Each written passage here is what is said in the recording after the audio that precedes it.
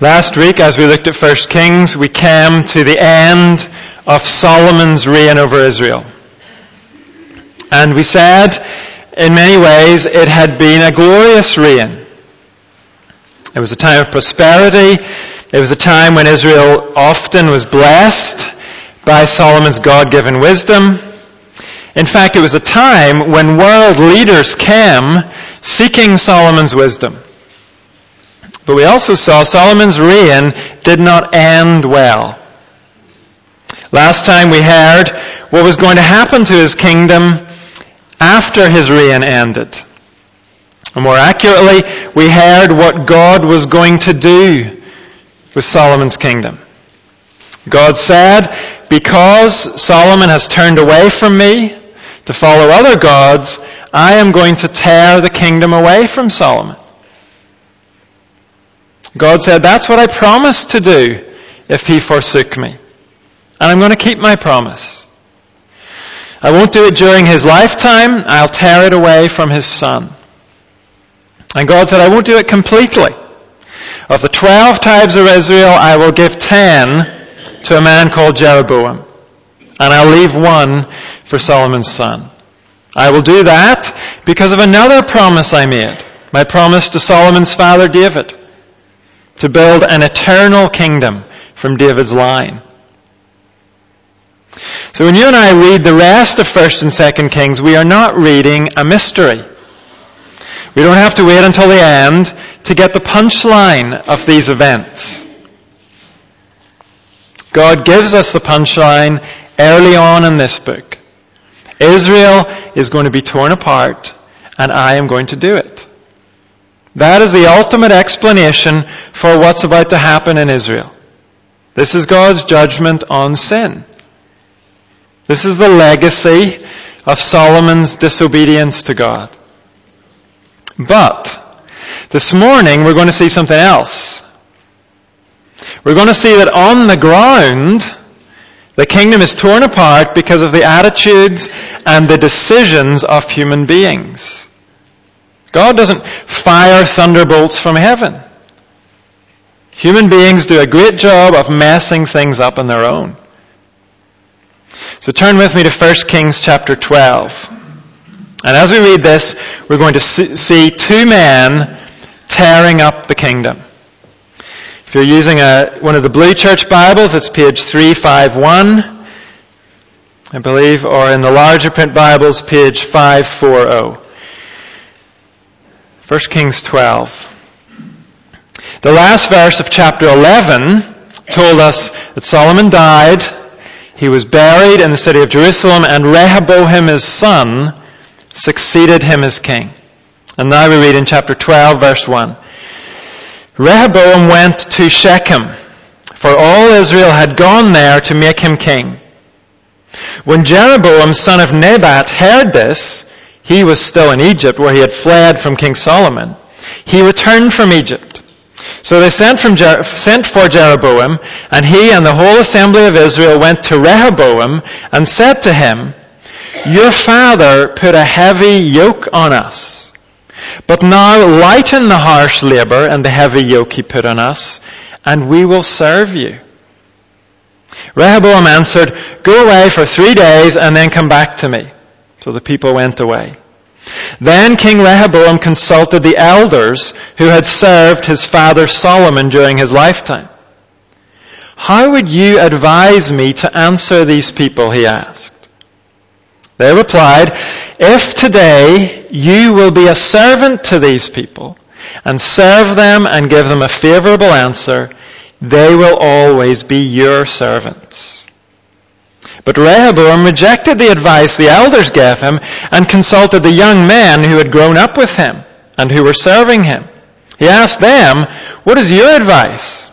How should we answer these people who say to me, lighten the yoke your father put on us?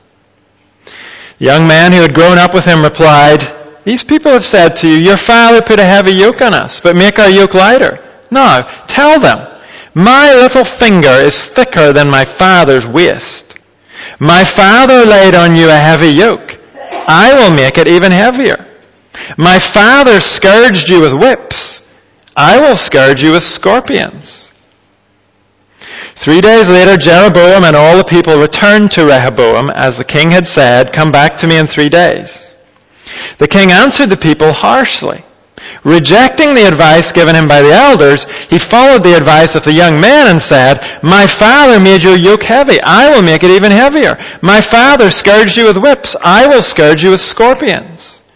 So the king did not listen to the people, for this turn of events was from the Lord, to fulfill the word the Lord had spoken to Jeroboam son of Nebat through Ahijah the Shilonite.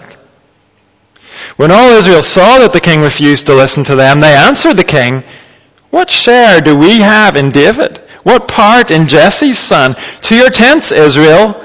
Look after your own house, David." So the Israelites went home. But as for the Israelites who were living in the towns of Judah, Rehoboam still ruled over them. King Rehoboam sent out Adoniram, who was in charge of forced labor. But all Israel stoned him to death. King Rehoboam, however, managed to get into his chariot and escape to Jerusalem. So Israel has been in rebellion against the house of David to this day. When all the Israelites heard that Jeroboam had returned, they sent and called him to the assembly and made him king over all Israel. Only the tribe of Judah remained loyal to the house of David. When Rehoboam arrived in Jerusalem, he mustered all Judah and the tribe of Benjamin, 180,000 able young men, to go to war against Israel and to regain the kingdom for Rehoboam, son of Solomon. But this word of God came to Shemaiah, the man of God. "Say to Rehoboam, son of Solomon, king of Judah, to all Judah and Benjamin, and to the rest of the people, this is what the Lord says. Do not go up to fight against your brothers, the Israelites. Go home, every one of you, for this is my doing." So they obeyed the word of the Lord and went home again as the Lord had ordered. Then Jeroboam fortified Shechem in the hill country of Ephraim and lived there. From there he went out and built up Peniel. Jeroboam thought to himself, "The kingdom is now likely to revert to the house of David. If these people go up to offer sacrifices at the temple of the Lord in Jerusalem, they will again give their allegiance to their lord, Rehoboam, king of Judah. They will kill me and return to King Rehoboam." After seeking advice, the king made 2 golden calves. He said to the people, "It is too much for you to go to Jerusalem. Here are your gods, Israel, who brought you up out of Egypt. One he set up in Bethel and the other in Dan. And this thing became a sin. The people came to worship the one at Bethel and went as far as Dan to worship the other. Jeroboam built shrines on high places and appointed priests from all sorts of people, even though they were not Levites. He instituted a festival on the 15th day of the 8th month, like the festival held in Judah, and offered sacrifices on the altar. This he did in Bethel, sacrificing to the calves he had made. And at Bethel he also installed priests at the high places he had made. On the 15th day of the 8th month, a month of his own choosing, he offered sacrifices on the altar he had built at Bethel. So he instituted the festival for the Israelites and went up to the altar to make offerings. This is God's word. And it focuses on 2 men. Each of them bear responsibility for tearing up the kingdom of Israel. First of all, the focus here is on Rehoboam. Verse 1 says, Rehoboam went to Shechem, for all Israel had gone there to make him king. Shechem is about 40 miles north of Jerusalem. And we're not told why it was chosen as the place to make Rehoboam king. But presumably he goes there expecting a straightforward ceremony. Just a formality. Then he can go back to Jerusalem and be king in his father's place. But that is not at all how it turns out. The Israelites have not gone to Shechem just to rubber stamp a new king. They want things to change. Last week we were introduced to Jeroboam, son of Nebat. The prophet Ahijah delivered a message from God, and the message was that most of Israel was going to be given to Jeroboam. Solomon, while he was still alive, may well have heard about that because he tried to kill Jeroboam. Jeroboam escaped down to Egypt. Well, now Jeroboam has come back, probably because he heard Solomon was dead. And apparently he has been chosen to act as spokesman for the people. So in front of the crowds, he approaches the new king in waiting, and he says in verse 4, "Your father put a heavy yoke on us, but now lighten the harsh labor and the heavy yoke he put on us, and we will serve you." We've seen in previous weeks, in the first part of Solomon's reign, the people flourished. Under his rule, we were told, they ate, they drank, and they were happy. Times were good. At first. But later, it seems things got harsh and more exacting under Solomon's rule. We don't just have to take the people's word for that. There have been hints of it earlier in Kings. Hints that actually Solomon began to act a bit like the Pharaoh who had oppressed Israel hundreds of years before this.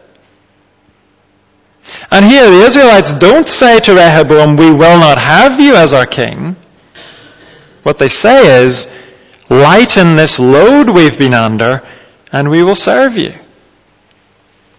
So Rehoboam asks for 3 days to think about it, and he gets some really good advice from the older men who had worked with his father. They recognize the people have a point.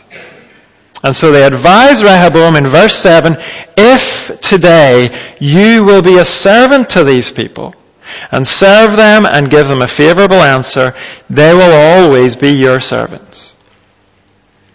That's great advice.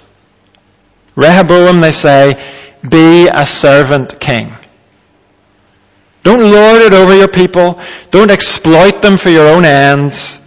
Work for their good, and they will be loyal to you. This is what God intended kingship to be. When God spoke about leaders, he chose to use the word shepherd. In fact, God said, "That is what I am to my people. I tend them like a shepherd with his flock, gathering the lambs in my arms, carrying them close to my heart, gently leading those that have young." And God said, that is how I want the leaders of my people to be. Not using my people, but working for the good of my people. These older leaders have given Rehoboam good advice. But he rejects it. Verse 8 says, he consulted the young man who had grown up with him. Now Rehoboam at this point is 41 years old. So he's not a boy, and his mates are not boys either. But they have the maturity level of boys. Look at their advice to him in verse 10. The young man who had grown up with him replied, "These people have said to you, your father put a heavy yoke on us, but make our yoke lighter. Now tell them, my little finger is thicker than my father's waist. My father laid on you a heavy yoke, I will make it even heavier. My father scourged you with whips, I will scourge you with scorpions." I said these advisors have the maturity level of boys. And that comes across in what they say here. Our English translations have put it quite politely for us. My little finger is thicker than my father's waist. But actually, they are being crude in what they suggest he should say. Literally, they say, tell the people, my little thing is thicker than my father's loins. Now, I probably don't have to spell out for you what they're referring to. They're talking the way young men talk when they want to assert their manliness. Tell them, you think my dad was a big man? Well, he's nothing compared to me. Get ready, Israel, for some seriously harsh leadership. Rehoboam is a fool. He listens to his mates. He decides that bullying Israel is the way forward. And verse 15 reminds us this is all happening in fulfillment of God's word. But it's also happening because this is what Rehoboam wants to do. And verse 16 gives us the outcome. When all Israel saw that the king refused to listen to them, they answered the king, "What share do we have in David? What part in Jesse's son? To your tents, Israel. Look after your own house, David." So the Israelites went home. But as for the Israelites who were living in the towns of Judah, Rehoboam still ruled over them. David was Rehoboam's grandfather. And what the Israelites are saying here is, down with David and his dynasty. We're going our own way from now on. And what that means in practice is that the 10 northern tribes reject Rehoboam, but the large southern tribe of Judah remains with him. And we'll see in a bit later, the little tribe of Benjamin is considered part of Judah at this point. So if we look on the map, this northern part of Israel has now broken away. And Rehoboam is left with this southern part. One commentator says, pig-headedness split a kingdom. Rehoboam and his mates probably had a great laugh, planning his speech. The big, crude talk that was going to put those Israelites back in their place. But it's not so funny anymore. And yet Rehoboam doesn't seem to grasp, even yet, how serious this is. He still thinks he can bring the Israelites back in line. So as the people are dispersing, he sends out this man, Adoniram. He was the official who had organized the forced labor under King Solomon. Rehoboam thinks, surely he can fix this. He knows what to do with these people. But we're told the people stone Adoniram to death.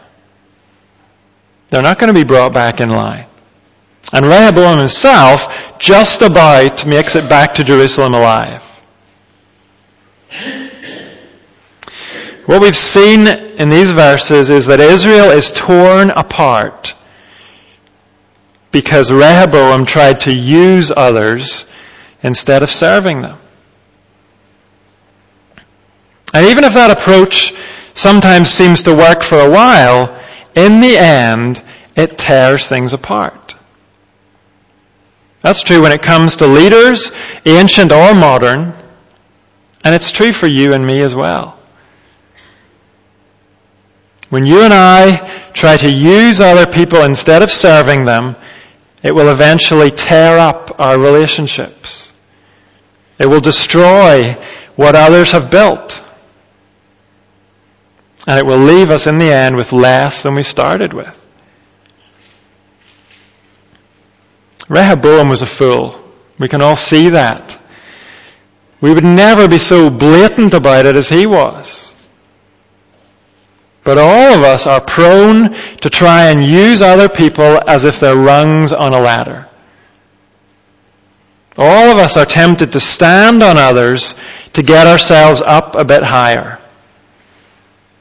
It might be with our words, it might be with our actions, but we're all prone to try it. The Old Testament shows us again and again, humanity is split apart because humanity is deeply selfish. There can be no harmony when we're all trying to use each other for our own ends. What we need, what humanity needs, is a leader who can overcome our selfishness, who can unite us.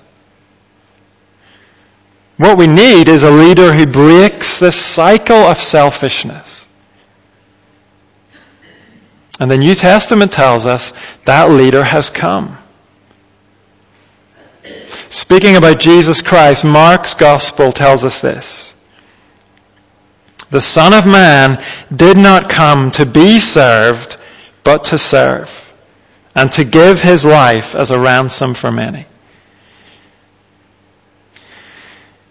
Sometimes when we look at the kings of Israel in the Old Testament, we see there a faint reflection of what King Jesus is going to be. Their good characteristics sometimes point us to him. But sometimes the failures of the Old Testament kings show us just how different Jesus would be when he came. And that's what we find here in 1 Kings 12. Rehoboam's way of dealing with his people makes us long for a leader who will give himself for his people. And Jesus literally gave himself. He gave his life as a ransom for us. He died to set us free from our heavy burden of guilt and sin. There is no greater way a king could serve his people. And once we have come to know this king, then he calls us to follow him. We're called in the New Testament to have the same mindset as Christ Jesus. What does that mean? It's explained for us. It means do nothing out of selfish ambition or vain conceit. Rather, in humility, value others above yourselves, not looking to your own interests, but each of you to the interests of the others. Isn't that how Jesus served us? Dying so we could be forgiven. And now he's brought us together. People who are so different. He calls us to give up our selfish ambitions and be committed to serving one another instead.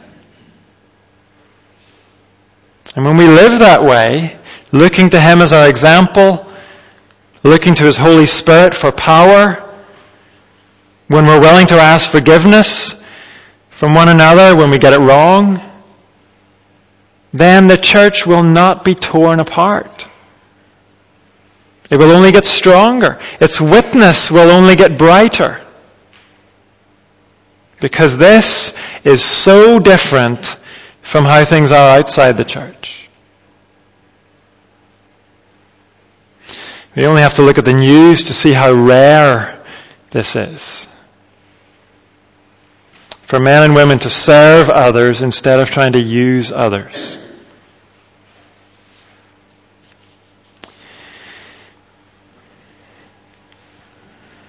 There's another main character in this passage. And he is also a fool. If Rehoboam tried to use others instead of serving them, Jeroboam tried to use God instead of trusting him. Before the text moves on to focus on Jeroboam, it tells us how God intervened to prevent a bloodbath in Israel. We know the kingdom is being divided because of God's judgment. But God is not going to let the north and the south wipe each other out. When Rehoboam gets back to Jerusalem after being rejected in Shechem, he raises his army to try and bring the north to heel. Verse 21 says, his southern army includes 180,000 men from Judah and Benjamin. Notice how the two tribes are linked together and counted as one. We mentioned that earlier. But before Rehoboam can march north, God's prophet Shemaiah comes bringing a word from God. And that word from God must have come with so much power and so much authority, no one is willing to argue with it. Through Shemaiah, God says, this division of the kingdom is my doing. In other words, people, this is not something you can fix by having a big fight. So just go home. And they do. Now imagine you are Jeroboam at this point. We haven't heard much from him so far, but last week we heard God's clear promise to give him 10 tribes. And now Jeroboam has just received 10 tribes without any bloodshed. Because of God's intervention, Rehoboam is not contesting Jeroboam's leadership of the 10 tribes. Rehoboam's army has disbanded and gone home. Now, given all that, we might think Jeroboam would trust God. God has delivered what he promised. Surely God can be trusted to protect what he's given. Surely God can be trusted to make Jeroboam secure as king of the north. We might think Jeroboam would see it that way, but he doesn't. He starts out by building fortresses for himself, but then look at verse 26. Jeroboam thought to himself, the kingdom is now likely to revert to the house of David. By that he means Rehoboam. If these people, that's the northern people, go up to offer sacrifices at the temple of the Lord in Jerusalem, which is in Rehoboam's territory, they will again give their allegiance to their Lord, Rehoboam, king of Judah. They will kill me and return to King Rehoboam. So here's how Jeroboam sees the situation. It's all very well me being king of these people today, but Israel still worships the same God in the same way. All of them do. And every year my northern people are going to make multiple journeys down to the city of Jerusalem for the big worship festivals. All of those center on the temple in Jerusalem. And when the people are there, I just know it. Rehoboam will win their hearts, they'll kill me, and they'll go back to having him as their king. And as Jeroboam thinks about that, and as he thinks along those lines, trusting God's word just seems way too precarious. Jeroboam thinks, yes, God promised me, and yes, he has delivered what he promised, and yes, he told me if I obeyed him, he would make my kingdom secure. But I think I need to take this into my own hands. Verse 28. After seeking advice, the king made 2 golden calves. He said to the people, it is too much for you to go up to Jerusalem. Here are your gods, Israel, who brought you up out of Egypt. One he set up in Bethel and the other in Dan. And this thing became a sin. The people came to worship the one at Bethel and went as far as Dan to worship the other. If there's a line in what we've just read that sounds familiar to any of you, it's because someone in the Bible has said it before.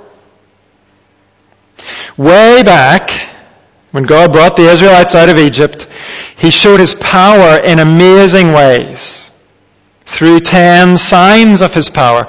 We know them most commonly as the 10 plagues on Egypt. And then God showed his power by parting the Red Sea, leading the Israelites through on dry land.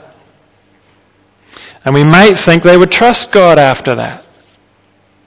But when God called their leader Moses up Mount Sinai, and when Moses didn't reappear for a while, Moses' brother Aaron made a golden calf. And as he presented the golden calf, he announced to all the people, these are your gods, Israel, who brought you up out of Egypt. Now once you've gone and made your own God, you pretty much make your own rules as well. And so within hours of that, the Israelites were partying like pagans, instead of celebrating like God's special freed people.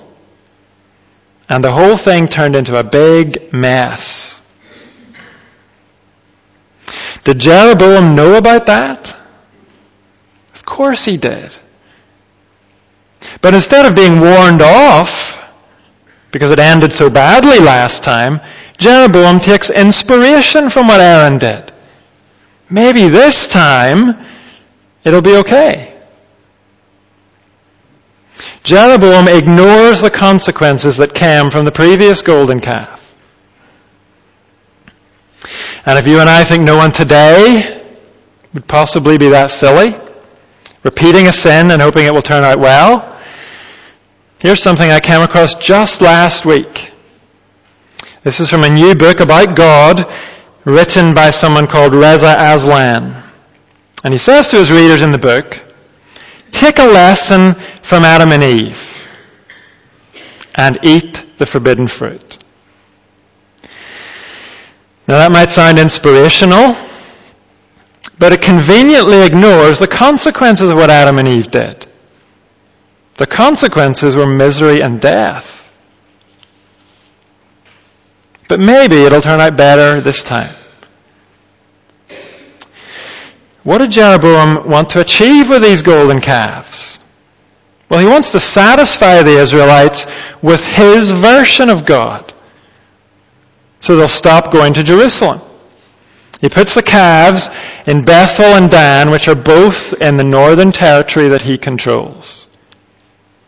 And he doesn't stop with the golden calves. Jeroboam goes all out with this. He appoints his own priesthood, we're told.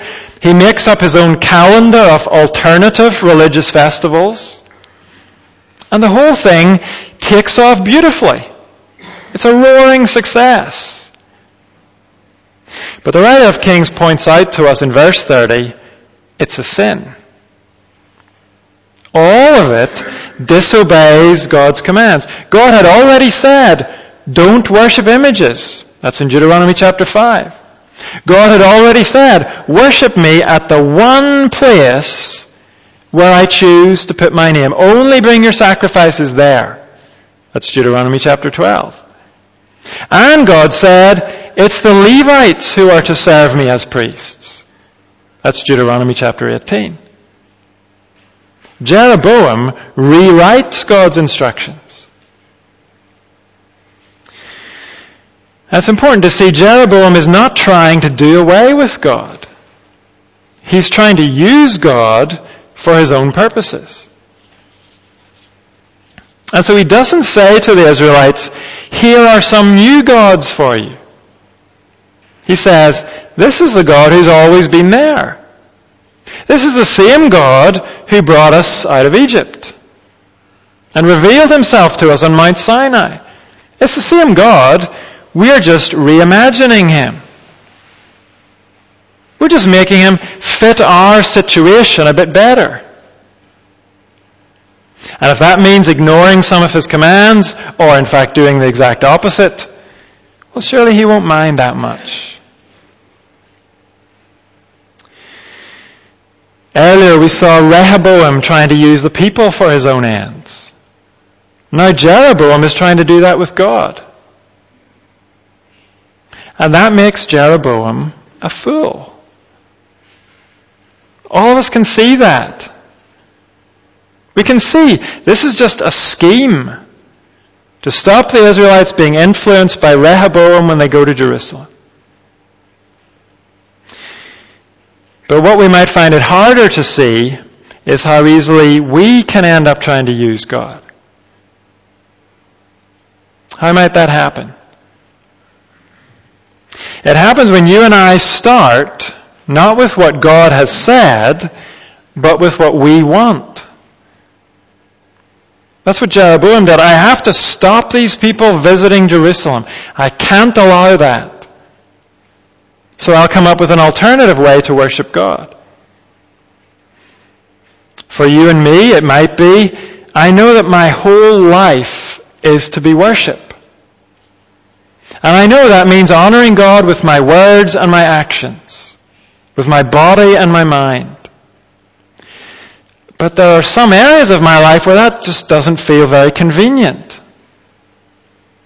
Maybe it's to do with honesty. There's some situation where we really don't want to tell the truth. Maybe it's forgiveness. There's someone who's hurt us and we'd prefer just to be bitter towards them. Maybe it's to do with our lifestyle in some way. We want to do things that God has forbidden. Maybe it's drunkenness. Maybe it's sex outside marriage. Maybe it's ignoring God's design that marriage is between a man and a woman. There are so many different ways we can be reluctant to trust that God can still bring us joy and fulfillment if we will obey him in every area of our lives. Whatever it is, when you and I start off with what we want, instead of starting with what God has said, and trusting what he said, then we're probably not going to admit we're disobeying God. We probably won't deny that we're a Christian, at least not to begin with. Instead, we will find ways to make the Bible say what we want it to say. To do that, we'll probably have to bend it to breaking point. We'll have to ignore chunks of it. But if we're determined enough, we'll come up with some interpretation that supports what we wanted to do in the first place. And when we begin to fall into that, we need to realize what we're really doing. We're trying to use God. We're not trusting Him anymore. We're trying to recreate Him. To make Him into the God we would like Him to be. The God whose plans for us always happen to match the plans we have for ourselves. Isn't that what Jeroboam was doing? When he did the opposite of what God said about images and places of worship and priests. Jeroboam actually invented his own God, but he wouldn't admit it. He announced to the people, here's the God who brought Israel out of Egypt. If you and I ever take that approach, it might seem to work for us for a while. But deep down, we will know we're not really worshiping the living God. We're worshiping a God we've made up. So let's start with the living God. Let's start with what He has said. Let's trust Him enough to obey what He has said. Even when we're nervous about it. Even when obeying God just doesn't fit with our own desires or plans. Let's trust Him anyway. And let's thank God we have a King who obeyed in the most daunting situation of all. The New Testament describes for us what Jesus went through just hours before He died on the cross. We're told that in the Garden of Gethsemane, Jesus fell to the ground. And this is what He prayed. Abba, Father, everything is possible for You. Take this cup from me. Yet, not what I will, but what You will.